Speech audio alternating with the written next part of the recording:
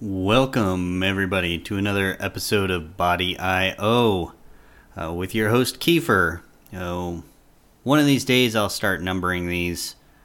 I feel like so much is in flux, like, who knows? And speaking of things in flux, I know the world is headed towards another shutdown over COVID-19, and I don't want to spend too much time on it. Obviously, this is an unbelievable snafu in the breakdown of the world trying to address a major international pandemic. And there's no... I'll be honest, a lot of the measures that they're taking are not going to help. They're only going to, once again, move the hump down the road. And, we're not even in a second wave or a third wave, as I've seen a lot of media outlets call this. We're just in a third surge of the first wave. So, this is shockingly bad. And I know originally when I discussed masks, I was looking at the point of view of people protecting themselves.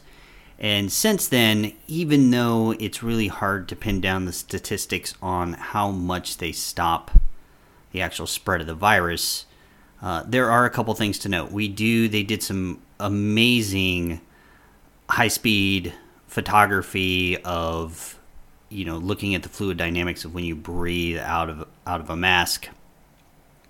And, the paper mask, a good paper mask, it really... Not only did it stop the particulates that you exhale, but just the amount of flow that it stopped. Even if something does escape, it's not going very far. I mean, I thought those studies and the video that they produced were actually quite stunning. And so I did change my position. I think it's well worth wearing a mask to help protect others. But for those who, for some reason or another, cannot find their altruistic selves, which, I'm not judging anybody here. I'm not here to do that. For those who can't, if you live in a cold area, there's actually another really good reason to wear the masks, even outside. And that's because... Before all this happened, actually, there were studies done on why is it that we have cold and flu season. Why is it that it always occurs in the coldest part of the year?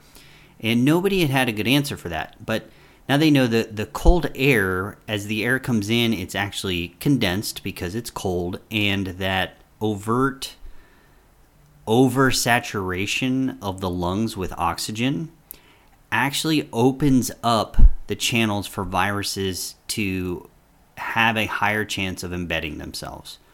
So that's why cold weather makes us more susceptible to these things. And once we're more susceptible, it's much, much easier to spread them.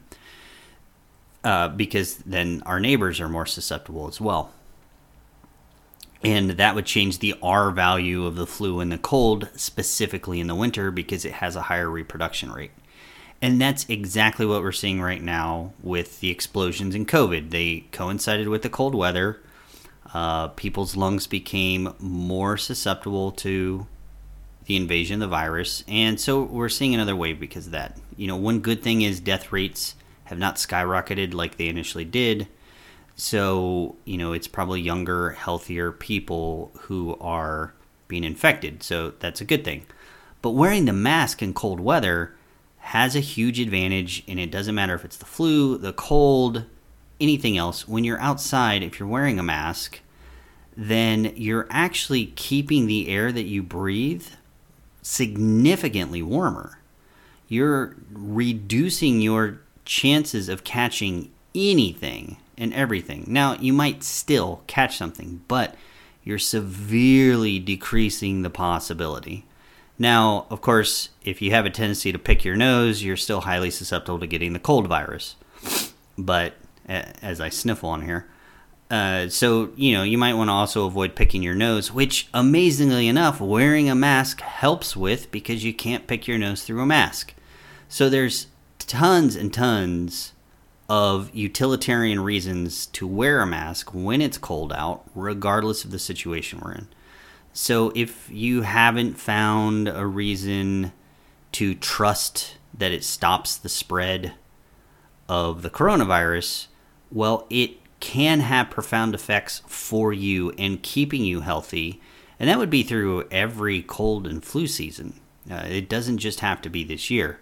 And I'm not sure how many people would be comfortable wearing those, in years where it's not a pandemic, which is funny that I can even say that, looking forward to a year without a pandemic.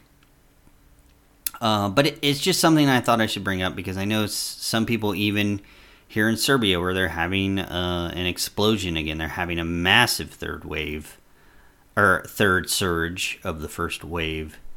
And some people are still reluctant to wear masks. Now, granted, when I'm outside by myself and I'm not in crowds, I don't wear a mask. But if I am in congested areas or I go inside, I do wear the mask. And, honestly, it's gotten really cold a couple times. I've left my mask on when I've left the store because, it just actually feels great. The air I'm breathing is warm. It keeps my entire body warmer. So when it's gotten really cold, I have left it on when I've been walking around the streets. So I just wanted to put that out there. I'm not trying to tell anybody what to do. What I'm trying to do is give you a reason to perform an act that can help everybody. It can help you and it can help others. And I think it's well worth doing. And again, I don't want to spend a lot of time on the COVID thing because this podcast is actually another, the rest of it's a consultation call with Heinrich. He had a lot of great questions. And even though he's male, a lot of his questions, especially towards the end when I wasn't really helping him anymore, he was asking general questions. There was information there that men, women, everybody can benefit from listening to. So the first half today that I'm releasing is mostly the one-on-one consultation. And there's a lot of general information. And then the second half that we'll release soon has some more general information, just educational material almost. He asked some really probing questions that I thought were excellent, and I answered them as best I could in the time allotted. So here we are. Hopefully you can be comfortable wearing a mask, especially if you're in a cold air region.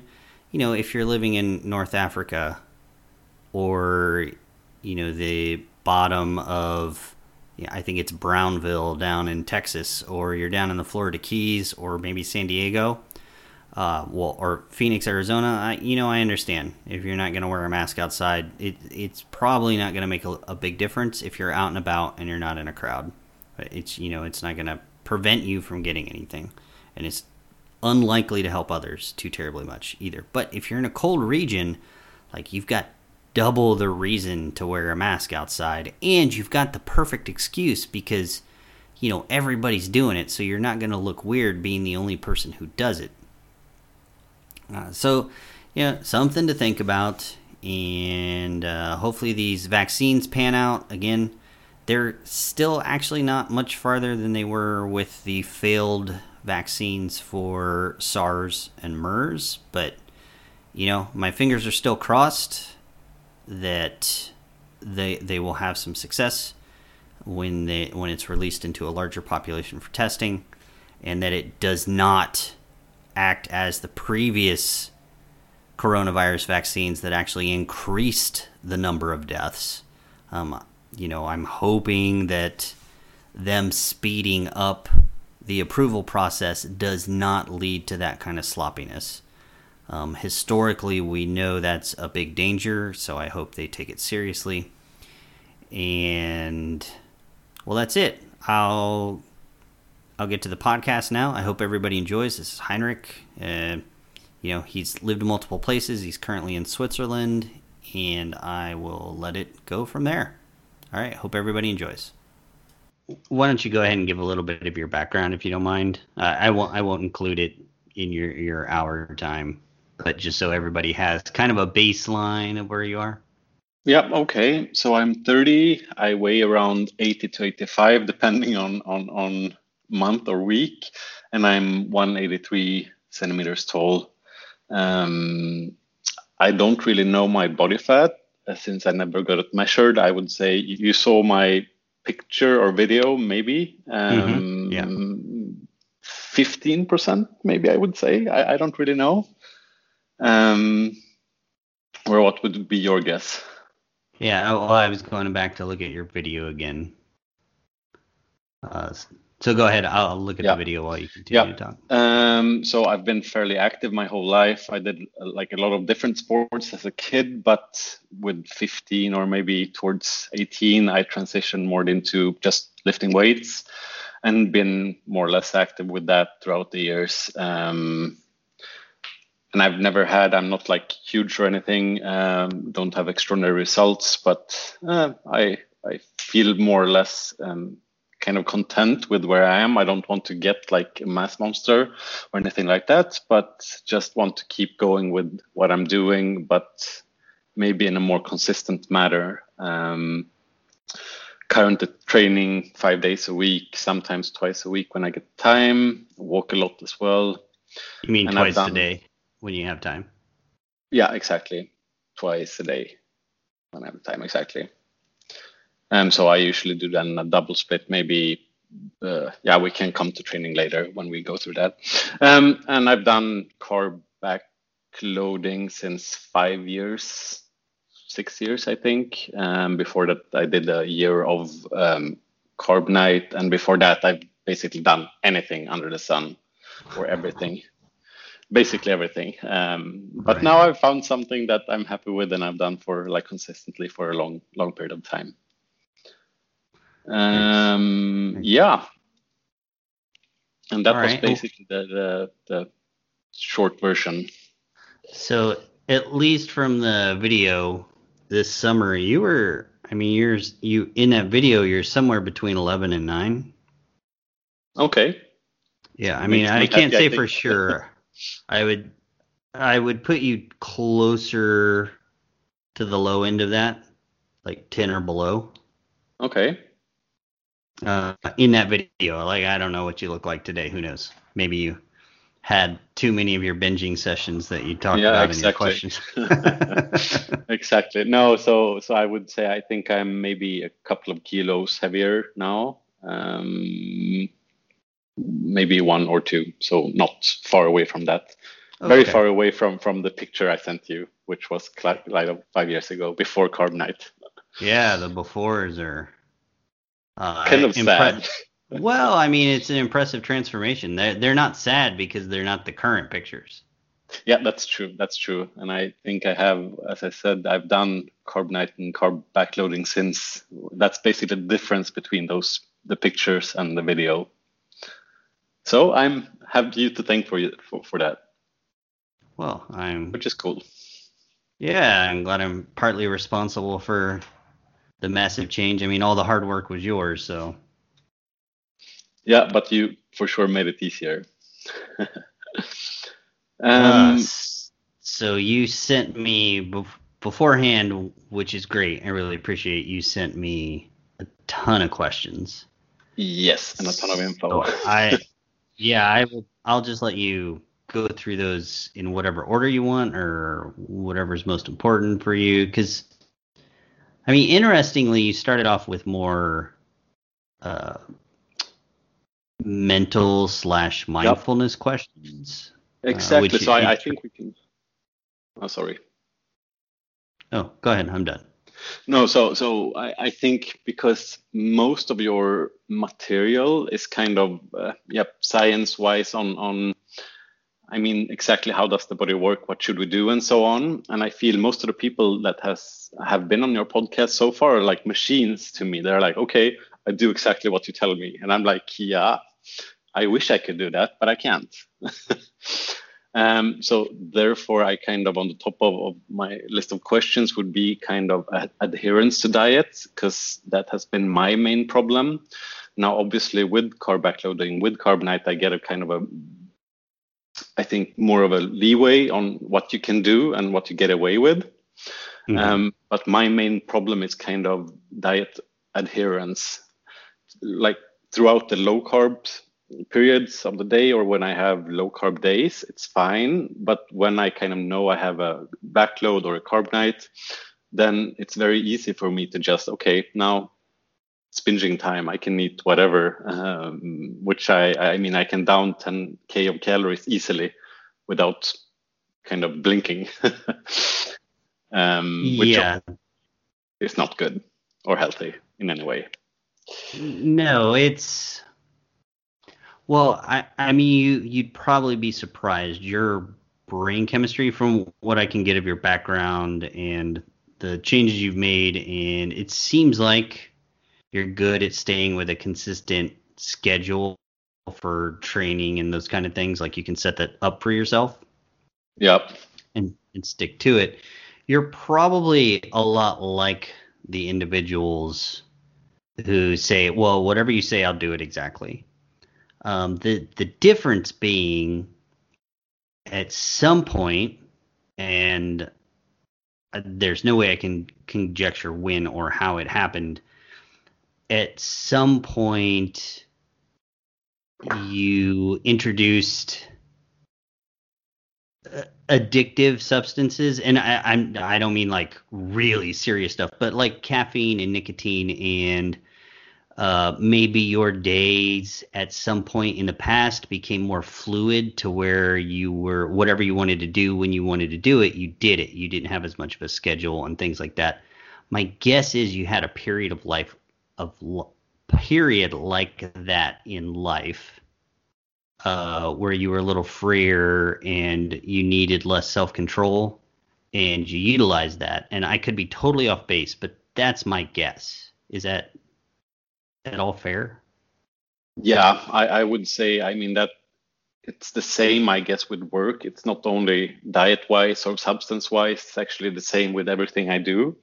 And obviously, both when it comes to food and with work and with these substances, as you said, sometimes it's kind of, I don't really have to care. And sometimes I really do, if that makes sense.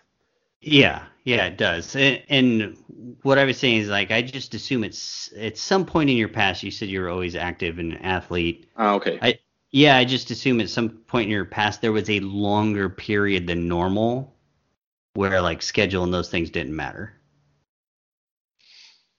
Did that ever happen? That's a good question. I think up until I started with carbonite, I didn't really. Then I had like the typical JoJo thingy, where in between where I dieted, I didn't really care at all. Mm-hmm. Yeah. Yeah, because so what can easily happen is, so this goes back to, Dr. Walsh and a lot of his work with methylation and things like that. So people who are heavily undermethylated, Yeah. they're big time achievers. Like they're always achieving above and beyond what they need to. They can be incredibly goal focused, and sometimes that jumps around somewhat. And they have, and one thing that goes with that is they have pretty consistently low serotonin levels. And as long as their life is structured where they're constantly tied to some goal and they don't have the opportunity to indulge in being able to do what they want when they want, then that brain pattern pretty much continues just forever. And usually it falls apart because people start families and things get chaotic and all this stuff happens, and it usually falls apart for those individuals and they become less driven and less overachievers later in life.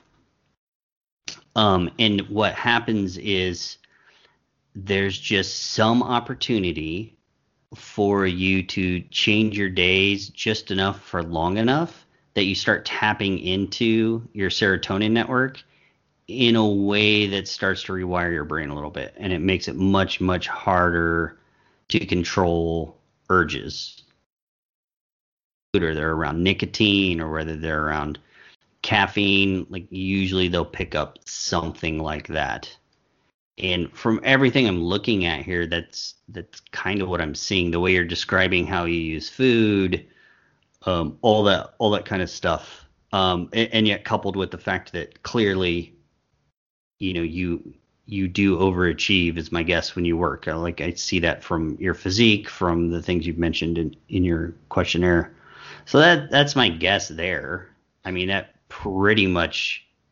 I mean, I went into so much detail because that pretty much explains like everything you're asking in your mental. It's kind of scary. Now, I'm sorry interrupting you again, but I'm kind of now I understand the question you asked me much better. And usually, what has happened now, when I think about it, which I didn't understand before, is exactly why I say, like, usually I've been traveling a lot in my life and I've been living in a lot of different countries. And usually, what I do is I go into a new country or a new work or a new study it was before. I do it really hard for the first half year, and then everything is fine. And then I have done basically everything and can kind of ride on that wave for a year or two. Or Mhm. and that is usually when the problems start to rise, like with nicotine or food or whatever. And it's basically the same now. Now I'm currently living in Zurich and been here in for 2 years. The first year I've been like super focused on work and everything was fine, and then came Corona and everything kind of slowed down. Mhm. And then I had a lot of free time, as you said, like all the time in the world. And kind of the first 2 months of those, I used to kind of, okay, now I'll go heavy on the gym. I bought myself a home gym and everything was fine. And then I reached my kind of physique goal, and then everything just crashed after Yep. that. Yeah, it's not atypical. That's that's just what I was got from your information. And you know coming, so right now you're in a place where you're managing it. It sounds like you're managing it pretty well. You Yeah. So you said it's, you binge some, and then that binging probably makes you aesthetically not look like you want, and then that gives you a small term goal to focus a little more, and then yep. you go back. Is that the cycle? Yep. Exactly. Yeah, so kind of the mental training that needs to go with that to help to so the serotonin problem is, I don't know, you can think of it as kind of like a base level problem. And giving into whims then starts to also rewire circuitry a little bit. So you've taken this baseline problem and then you've created a cerebral environment where it has more powerful effects.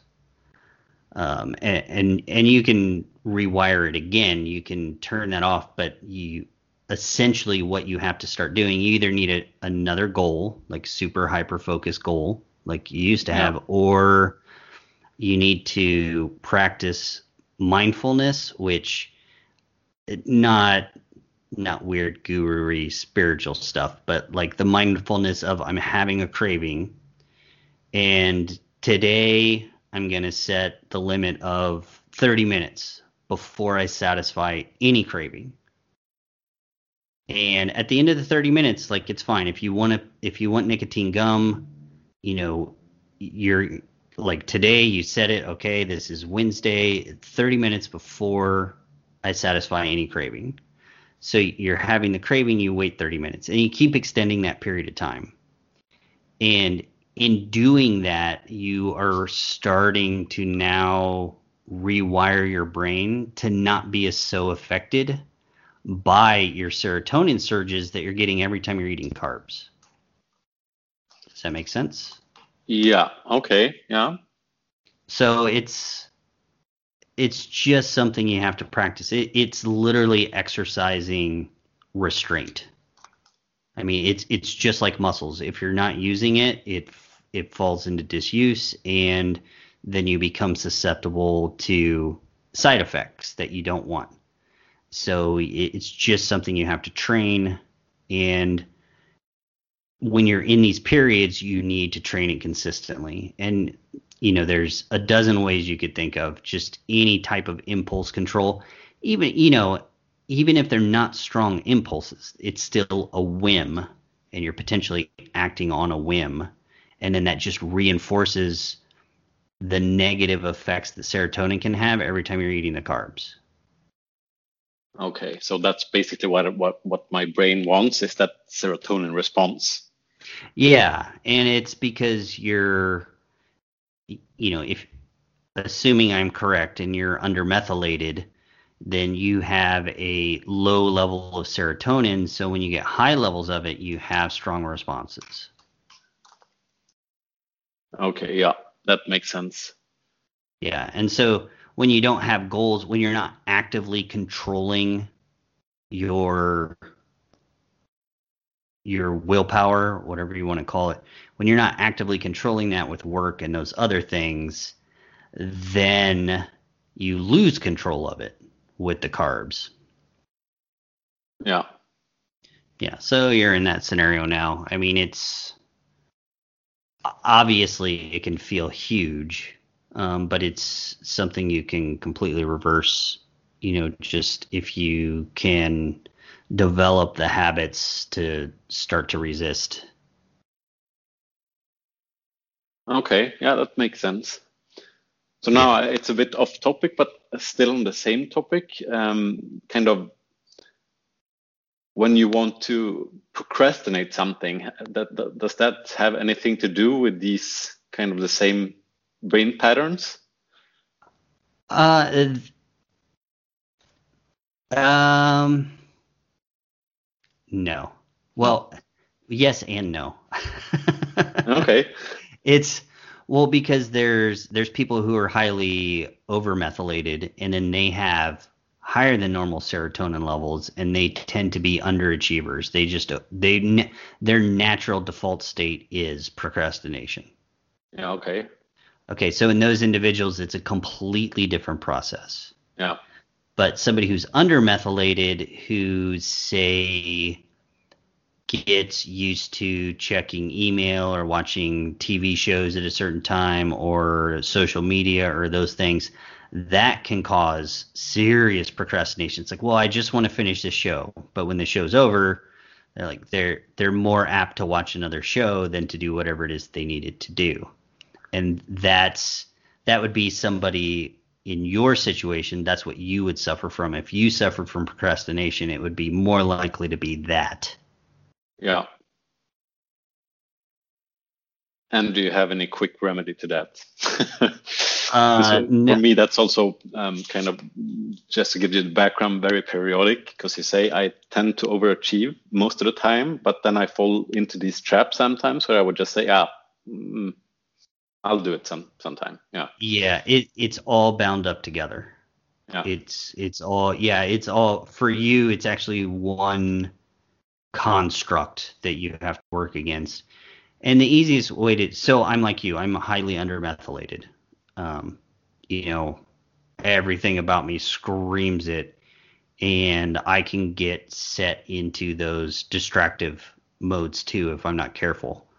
yeah, So for me, if I find that I'm in one, which happened when I tore my quad, I mean, that really changed. I mean, it didn't just change me physically, it changed my brain because of how I was limited in what I could do while yeah. I was stuck in bed for months. So, and to this, and still, I mean, this is over a year later, I'm still kind of suffering from that rewiring. And so I'll find that sometimes where I accidentally did something in the morning that I shouldn't have done. Like I wanted to see a TV show and for, my mind is like, well, it's only 20 minutes. I can watch it real fast and then start work. And then as soon as it's over, it's like, oh, I could, Yep.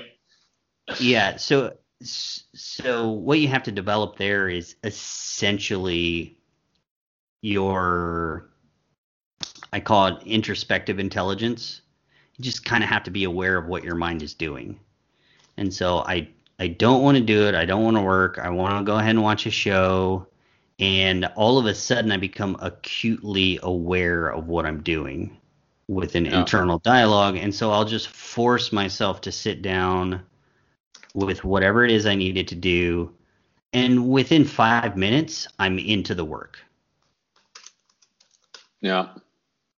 But I do have to go, even like I said, it's like a year or two later, and I'm still can get stuck in those mental trappings.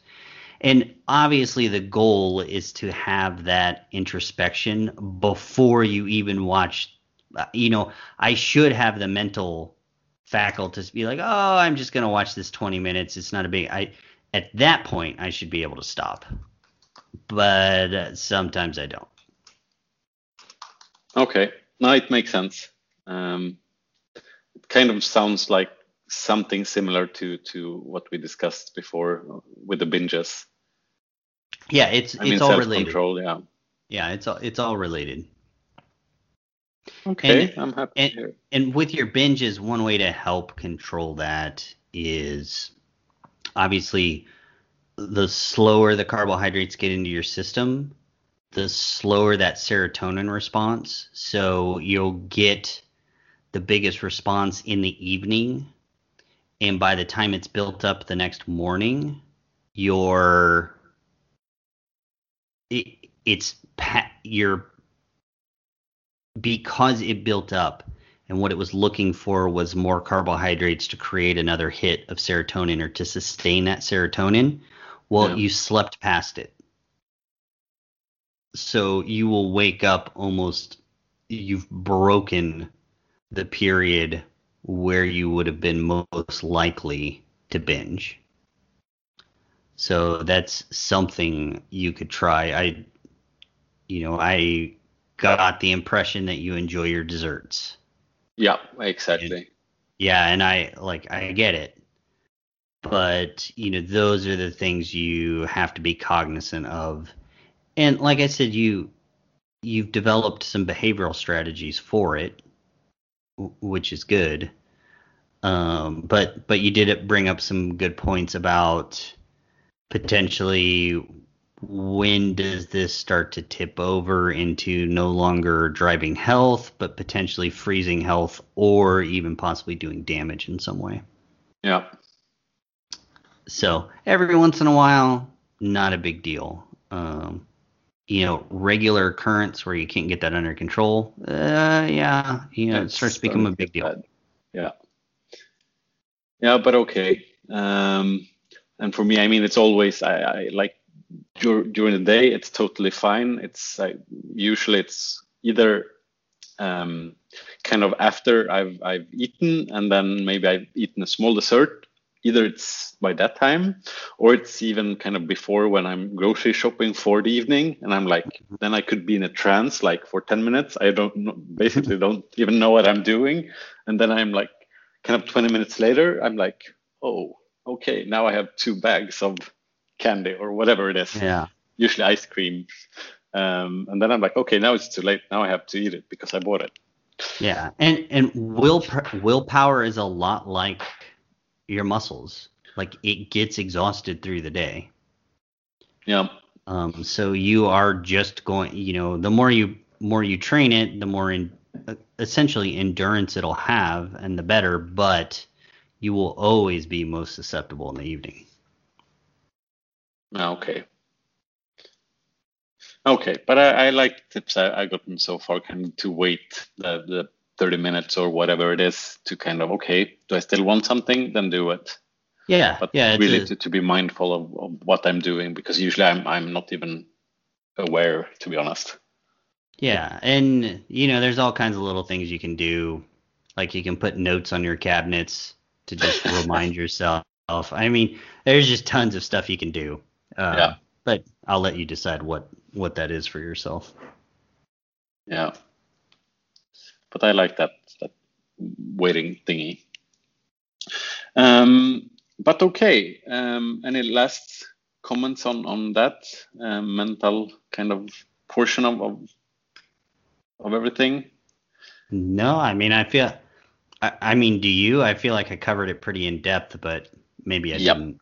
No, Okay. you did. I'm more than happy. I'm happy that you had a kind of scientific tweak to it with the serotonin and other under methylation. So I will read up on that as well afterwards. Yeah. I'm always happy when it can be explained somehow and not just, okay, yeah, that's kind of, it's a habit, but okay, why? Well, yeah, that's the thing. If you have no mechanistic explanation, then you could miss a ton of stuff or miss the connections, because there's a lot of things connected all to that one process. Yeah. So, it's a lot easier to understand, oh, okay, this is bleeding over into all these other things. And I mean, let's just be honest. I mean, this might sound like hubris, but right now, I don't know anybody else in the field that even cares about the mechanistic underpinnings of everything. So they're not going to go look for them. No, and I think that's true as well, and I think that's why your audience is kind of so hardcore into you and kind of is growing as well. I'm pretty sure. Yeah, well, I think it's very appreciated. I have hope for the future. So do I. Okay, then we move on. Okay. So now I kind of sent you kind of my meal schedule, so and training schedule to go with that. So basically, I train 5 days a week, as I said, usually, or when I can, twice a day. But that also means that I consume a lot of carbohydrates. I mean, because I always backload on the days I train. And also if I train in the morning, I usually have like a small, maybe just 10, 20 grams of carbs after that. And then also in the evening after the training, but that means maybe 200 to 300 grams of carbs 5 days a week, which for me, I mean, again, looking at the results, it seems to be working, but it just feels like, okay, I'm not on a low carb diet. My body's not tuned to be low carb. And then as you already mentioned, I mean, you have all these magical health benefits of being low carb or being low carb adaptive or adapted or whatever you want to call it. Not flipping that kind of energy flux switch all the time, not having that electron leakage when kind of the carbs spill over instead of glycogen, you actually burn it and so on. In the evening when you sleep, you say, okay, if you're on a carb-based diet, you actually have to replenish the glycogen stores in the brain and so on and so forth. So I'm just wondering, how do you actually know? Because I've never been good at feeling my body. I just have to be told, but I can't really feel it. Oh, well, I can tell you. So, of course, there's that metabolic flexibility, and I mean, I hate that term because the default state of mitochondria should be metabolically flexible. Yep. And even though you don't feel like you're low carb, like you don't need to be. That's the thing. Like being low carb is a piece of the program that's tuned for specific goals. Yeah. So on carb night, it's important because those goals are usually heavily associated with repairing a lot of metabolic damage and losing body fat. So you have to have those extreme low carb periods. But in your situation, and you're still pretty young, even though you probably have a decent amount of damage. I mean, just everybody Probably, does. Yeah. But you're using the carbohydrates effectively, and you're having long periods without them. Like even though you don't feel low carb, and technically, in a sense, you're not, because you can't ever be low carb if you have your glycogen stores full. And that's totally fine because you're matching your diet as you should to your activity. And the only problems I see are, you're your binges, when you said you could easily eat 10,000 calories, those are, I mean, you've got such a large amount of carbohydrate flushing into your system that's causing damage. Yeah. I mean, there's just no way around it. Other than those periods, though, you've got this structured really well. Your concerns over, you have the carbs immediately after your workout. So you had a question there about, well, should you worry about carbs later in the day, or what should you do? Like, that's totally fine. It's a small amount. It's going to go mostly towards replenishing your glycogen stores. And I mean, actually, so what's quark? Yeah, have to remind me, because I've seen somebody else has mentioned quark before. I know it's some item, but I'm not familiar with it. It's like cottage cheese, but without the pieces. Ah, okay. It's like smooth cottage cheese. Got it. Yeah, that's fine. One of these, I swear I remember seeing coconut oil or something like that in a post-workout shake. So that was a question I had. So I don't do it now in the post-out shakes. But the question was basically, since we all anyway see the carbs going directly into the muscles within 30 minutes of training, they are not burned within the mitochondria. And then I just assumed that maybe it would make sense to add some coconut oil to just keep it going. But I don't do it. So let me correct a misconception. So those carbs you eat, they do go directly into the muscle and they recompensate glycogen, but they are being burned in that process. So they're not all just magically going into glycogen. That would be great. But that 30-minute window is when you can replenish glycogen levels the fastest. That doesn't mean that's where they're all going. Okay. So those are still being burned off. But you are bringing up a good point. Those carbs are going into the muscle, which can leave other tissues vulnerable to potential rebound hypoglycemia. Yeah. So in that instance, adding some coconut oil could be warranted, but I wouldn't add any other type of oil or fat. I would make sure it was coconut oil, and I would actually probably use MCT because your 2 time a day training and then your scheduling with meals is kind of tight.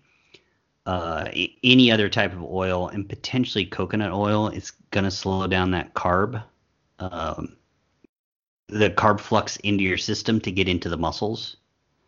The one that will do it least is like the pure MCT oil. It's like C8 and C10. It's always liquid. So if you're feeling a rebound hypoglycemia, then you might want to do that. If you're not, then don't. Okay, then don't. I don't feel anything. It was just a question on if it would make sense or not, but I usually don't feel anything. I've had like glycemia once. It was when I did something with what was it called, carb shock. Mm-hmm. Yeah. I think, and I had like or 10 grams of carbs, and then like no idea 30-40 grams of isolate with the carb shock, and then I was like, okay, something is happening. I do not feel good, but that was once. Yeah. Okay. So yeah, I wouldn't worry about it. Okay. So then, great. But okay. So the reason I got worried about this being low carb or not low carb, I mean, is because you said you don't really burn that much carbohydrates during training, and I still again consume massive amounts, even when I'm not binging, as I said, like 200-300 grams a day, 5 days a week. It's pretty much. Wait, when did I say you don't burn that much carbohydrate when you're training? I think it was the last kind of podcast you had. You said, okay, you can burn depending on how you train, but kind of with normal weight training, you don't burn that much. Yeah, I mean, from the looks of your training and stuff like that, like you're using your glycogen. Okay, good. I mean, you're Then going I'm to happy. almost failure on every set, right? And you're doing 5 sets per exercise, it looks like. So that was the question I will ask when we got to training. So I do not go to failure each set, but only kind of the last set of each exercise. But that also Right, but means, you're going within one of failure, if I read yeah, that correctly, right? Yeah, basically, yeah. you're using your carbs, don't worry. Okay, then I'm happy. Yeah, it's really so in the podcast where you heard that, it was a consultation call, I'm sure, Yep, it was. with a male, correct? Yep. So they had some blood issues that would have prevented them from fully utilizing carbohydrates like they should. Okay. So, and I now that I'm thinking about it, I'm absolutely sure I did not make that clear on the podcast. No. Yeah, so that's where that confusion came from. I mean, guys in general, their muscles like to use carbs, but Okay. there are scenarios where that can be inhibited, and then with your training, you are using your carbs. Like, there's no doubt about it. A female using your training would be using her carbs. I Okay. mean, and that says a lot. Like, women have to work really at that high end level before they'll start accessing their glycogen stores. So, I mean, you're in good shape there. Don't worry about not burning your carbs. Okay. Then I'm happy. Because usually I do feel, to be honest, after binges or when I just in general consume a bit too much, I usually feel it on the day after, kind of, okay, now I feel I overdid it. Yeah. Then I Yeah, really like acutely feel it, but it was just a general feeling that, okay, I'm not on a low carb diet, but I should be. yeah, no, you got it balanced out pretty well for what and I realize COVID has screwed stuff up, but for an overall balance of your physique, gym performance, and mental performance, Yeah. and making sure that you're getting healthy or at least arresting any advance into the disease state, you've actually got it dialed in pretty well. Okay. So any kind of general comments on what I could change or what you would change if you were in my shoes when it comes to the kind of setup of the diet? I mean, honestly, no. The only thing I would be concerned with is the binging. Yeah. I mean, I Okay. would be trying to work around that, and maybe your protein content is a little low, but that's also a little subjective because your goal isn't really to add that much more muscle, as far as I could tell from your write up. Yeah, Is that no, so right? I think I feel I will get to that later, kind of leg mass. I would want to kind of build up more, but upper body, I'm kind of okay. I'm kind of happy where I am if I slowly kind of progress over the years, but I don't want to add slabs of muscle upon that. Yeah. But Well, I'd have, you've got a bit of a hard battle there, only because whenever you do any exercise, protein synthesis is increased in all the muscles yeah. to a pretty high level. So now that your upper body is where you want it, but your legs aren't, you're going to have to live with getting bigger in your upper body if you want And big that is legs. fine. Okay. That I is just fine. just making sure that's clear. Yeah. Okay, so I could up the protein. I was always under the impression that I ate too much protein. But okay. Uh yeah, like I said, it's kind of subjective. Um the the way you have it structured, you're wasting a little bit of protein. I mean, some of it's getting dumped in the splanchnic bed, and the percentage that does, you lose half of that because when it comes back out, half of it gets thrown away, essentially. Yeah, and that is basically I want it that way because I want to be able to eat more and kind of waste it away, to be honest. Yeah, well, I wouldn't have any fine tweaking, Okay. to be honest. When you want to increase your leg mass, when you can, we'll talk about those workouts later. It sounds like you have a geometry issue that's making it a little bit difficult. But yeah, I mean, you would just pick up the protein as you see fit. So we dial your workout, you do it for whatever, a few weeks, and you're not noticing any gains in strength or size. Well, then up your protein. That's the limiting factor at that point. Like everything else you have done so well, it would be super simple to figure out. Oh, okay, well the limiting factor is protein. I'll need to add another scoop somewhere. Okay, great. And the kind of meal timing is not, I mean, again, I do the either post workout after my morning training, or I do the AM shake and then I do lunch and then I do nothing basically until 7, 8, and then I eat 70% of my calories as I wrote. And if that's fine, I'm super happy with it. That structure works. And I mean, how you know that you have really decent mitochondrial health is that that's working so well for you. Okay. Yeah, you're going through those long stretches. Your body has to depend on fat for fuel during those periods, and you're making them through them apparently very comfortably, and then you're refilling at night. Like you've got a structure that if I had to work with your schedule, the structure I would give you would be something similar to this. Okay, then great. Okay. Okay, next question was I sent you a picture as well on the pre-workout. I think that has kind of, it's on the same topic as caffeine and nicotine. It's just kind of a mental thing. Since you said kind of in previous podcast that kind of amino acids and so, that's kind of a canard. It's nothing you kind of should or need to do pre or during workout.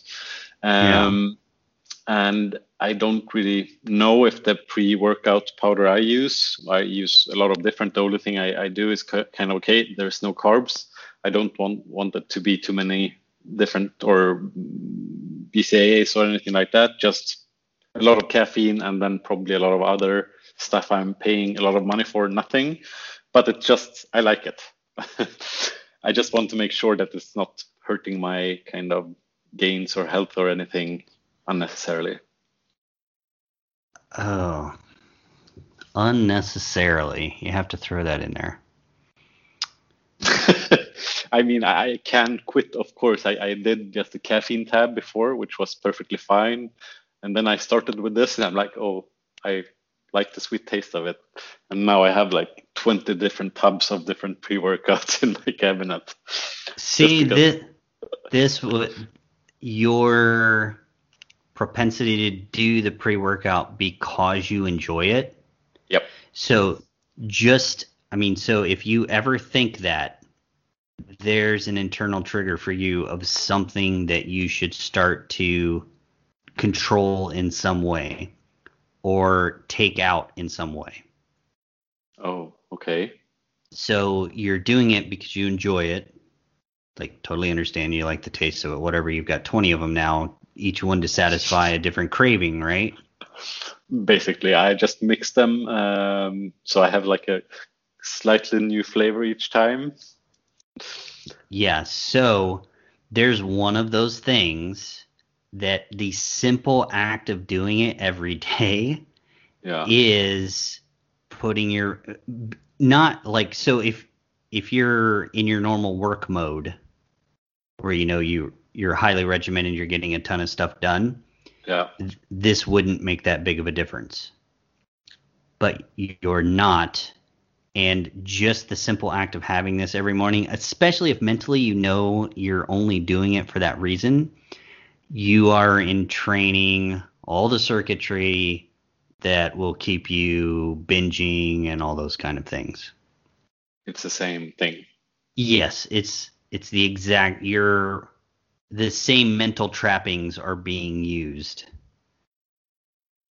when you have that every morning. So it could be one of those, okay, well, today I'm just going to skip it. So you don't need to skip it every day. It's just in particular on the days when you most feel like you're craving it, that's the day you want to try to skip it. Because Okay. basically your mental machinery is fired up Yeah.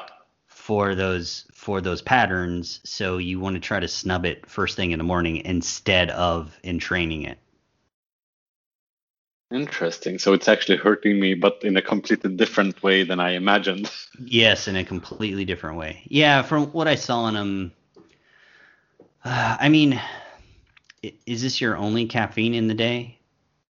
I mean, I usually do 2 or 3 scoops, and I train twice a day, and then I probably have a couple of sugar-free Red Bulls a day, Oh and maybe a yes. caffeine tab. So, Yeah, you're getting into a lot of caffeine, and yeah. that will slow down any and all tissue remodeling.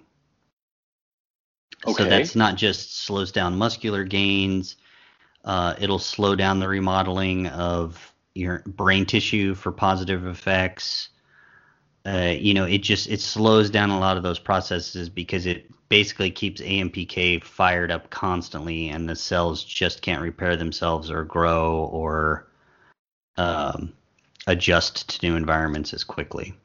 So just that much caffeine is also hurting your whatever your binging issues, your procrastination issues, all of those things. It's adding to it. Okay. So is there a limit to how much I should do, or should I just cycle it or take it out completely? Oh, that sounds Well, horrible. yeah. So you're in the situation of balancing goals, right? Yeah. Like I understand. Like if you went cold turkey on caffeine right now, you would probably feel pretty terrible for a day or two. Yeah. And there's nothing wrong with it per se. Say like a couple 100 milligrams a day. But I say that in conjunction with you have this goal.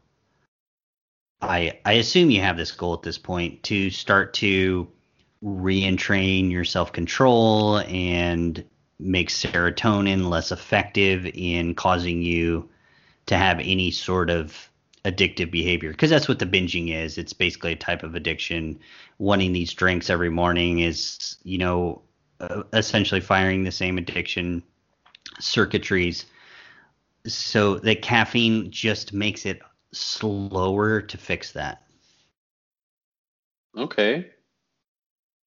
Okay. So understood. No more caffeine. Yes. So I mean, you just need to decide. What's more important?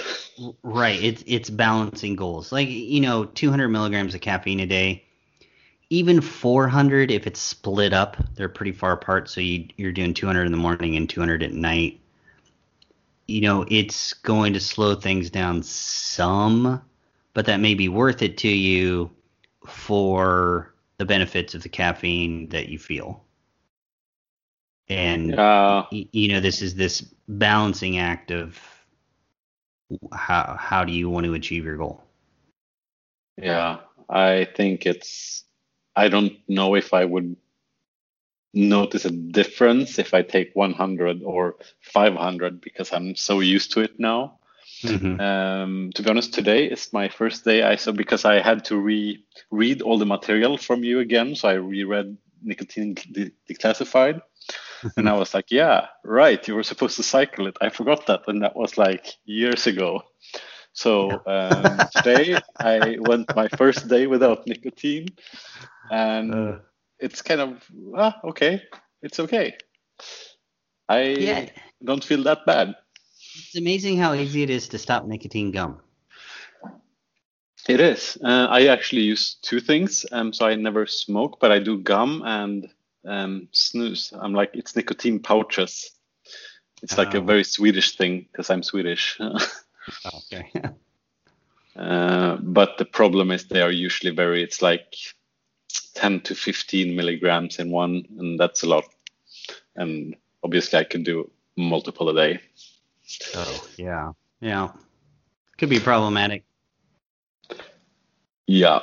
So, and the reason I quit was, well, one, because I read that, oh, I remember that you were supposed to cycle it, which I had somehow pushed away from my mind. Mm-hmm.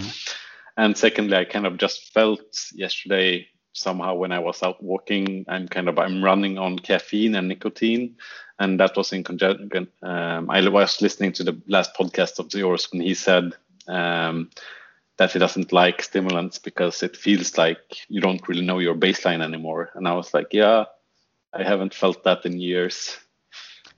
Maybe I Yeah. should try it. Oh, well, that was good timing. Yeah, exactly. But okay, so then I'm happy with the pre-workout. So I should probably try to limit my caffeine for a while and just do it once in a while, maybe, but not every day, just because I want to have it.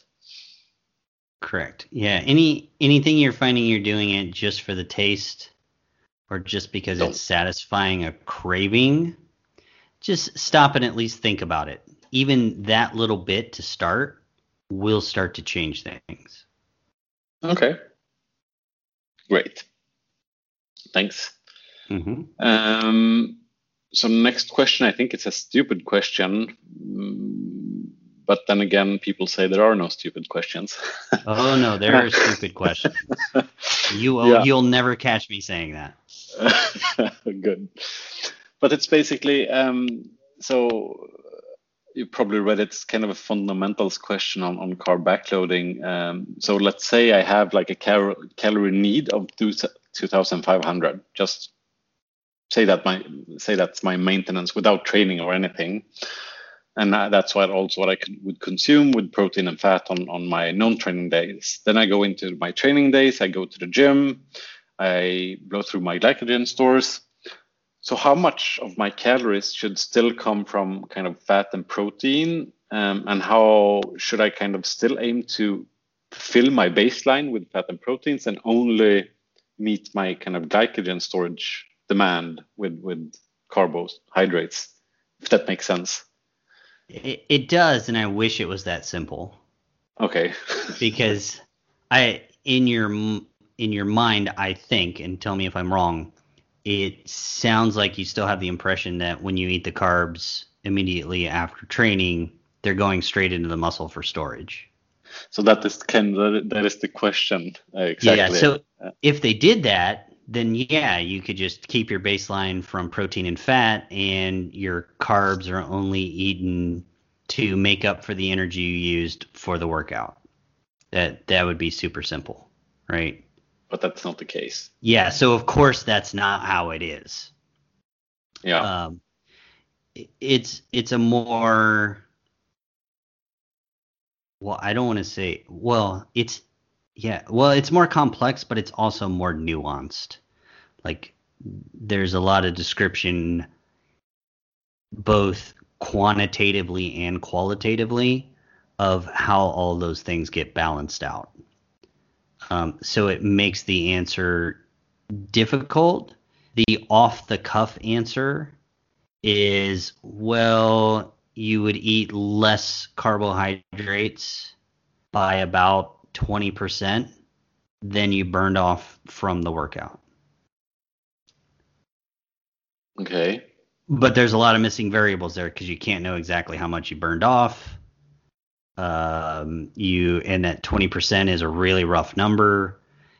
So you're asking essentially, and I know you didn't mean this, you're essentially asking for the equations in the back end of body AI Yeah. so that you can match up your carbohydrate needs with just enough that you're not getting overage to do damage. Exactly. And that's just not a simple answer. But your end goal of not wanting to do damage with the carbs is roughly that. Whatever you burned off training, you want to eat somewhere 10 to 20% under that amount of carbohydrates. And that's a really, really basic answer because it depends what you ate with those carbohydrates. It depends when you're eating those I mean, so that's a very, very super general, I don't want to be held to that ever response. Yeah, understood. And maybe it doesn't make sense for me to ask, but how come 10% under? Because I assume we also burn, I mean, okay, some of that will go to be stored as glycogen, some of that will be burnt off. So how come 10% less than what we burnt in the gym? Well, so You don't have, if it's super complicated, it's fine. I mean, I can give the kind of a top level description of what's going on, and that's that, especially with your structure, the way Yeah, you've structured your days and your workouts. Every time you're moving protein out of the splachnic bed, yeah, like I said, half of that gets thrown away. yeah. Okay, well, it doesn't really just get thrown away. Actually, most of what gets sheared off, you can think of it that way, is like lysine and leucine metabolites, and those are gluconeogenic. Ah, So when okay. you're pumping protein into the splachnic bed, which you're doing just because of the structure of your diet, when it's coming back out to meet your protein needs, you're getting enough substrate to make more gluconeogenic end products than you normally would, and those can be used to meet the overage of carbohydrates that you need. I mean, Okay. that's the basic thing. Now, like doing all those calculations is not super basic, but that's essentially what's happening. Understood. Okay. Yeah, and all Then of I'm that happy. depends on the type of protein you eat also. Like it's stupid all the stuff that depends on, but and that's why I said that rule is super super super general. Like I just can't be held to that. But Which is fine. yeah. I think for me, I just have to kind of everything I do, I need to do it for a reason. Otherwise, it's kind of why. And if I don't understand it somehow at some level, I just need to know that there is an answer somewhere, and then I'm Yeah. kind of happy. And that's not optimal for other goals. That is specifically optimal. You would keep your muscle mass, you would keep your strength, and you would continue to move towards greater health. But Yeah, you're not going to get much bigger. Well, you're not. You're probably not going to get bigger at all. yeah, Those kind of things, those are off the table. That's a understood. yeah, that's a different balancing act that I'm not even sure I could give a general rule for. So what would you do if you would want to optimize for growth? What would you then change? Well, I think that's a good place to leave it with a lingering question. If you want to hear how I respond, make sure you listen to part two. All right, hope everybody enjoyed. And until next time.